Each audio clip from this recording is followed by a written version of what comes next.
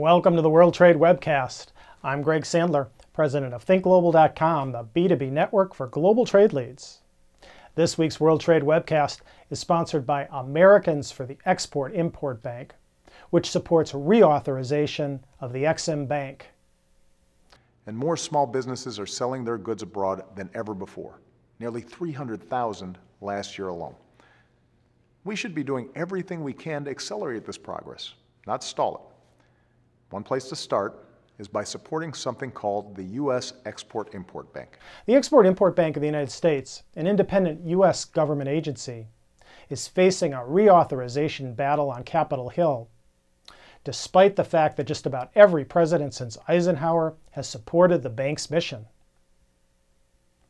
The EXIM Bank is the official export credit agency of the United States. Its mission is to ensure that U.S. companies, large and small, have access to the financing they need to turn export opportunities into sales.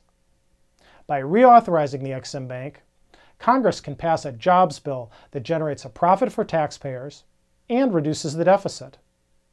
The EXIM Bank is an independent, self-sustaining agency with an 80-year-old track record of supporting U.S. jobs by financing the export of American goods and services. And with nearly 60 other export credit agencies around the world trying to win jobs for their own countries, EXIM Bank helps level the playing field for American companies.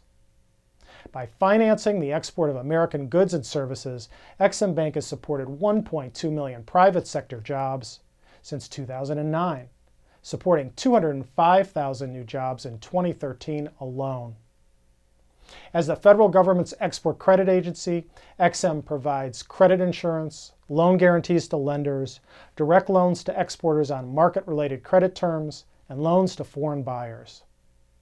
To take action with Congress in support of the EXIM Bank, visit exportersforexim.org and click on the Take Action button. And please join us tomorrow when the World Trade Webcast will continue its week-long focus on reauthorization of the Export-Import Bank of the United States.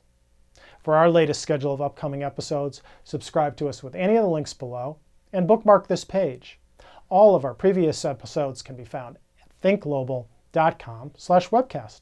And thanks for watching.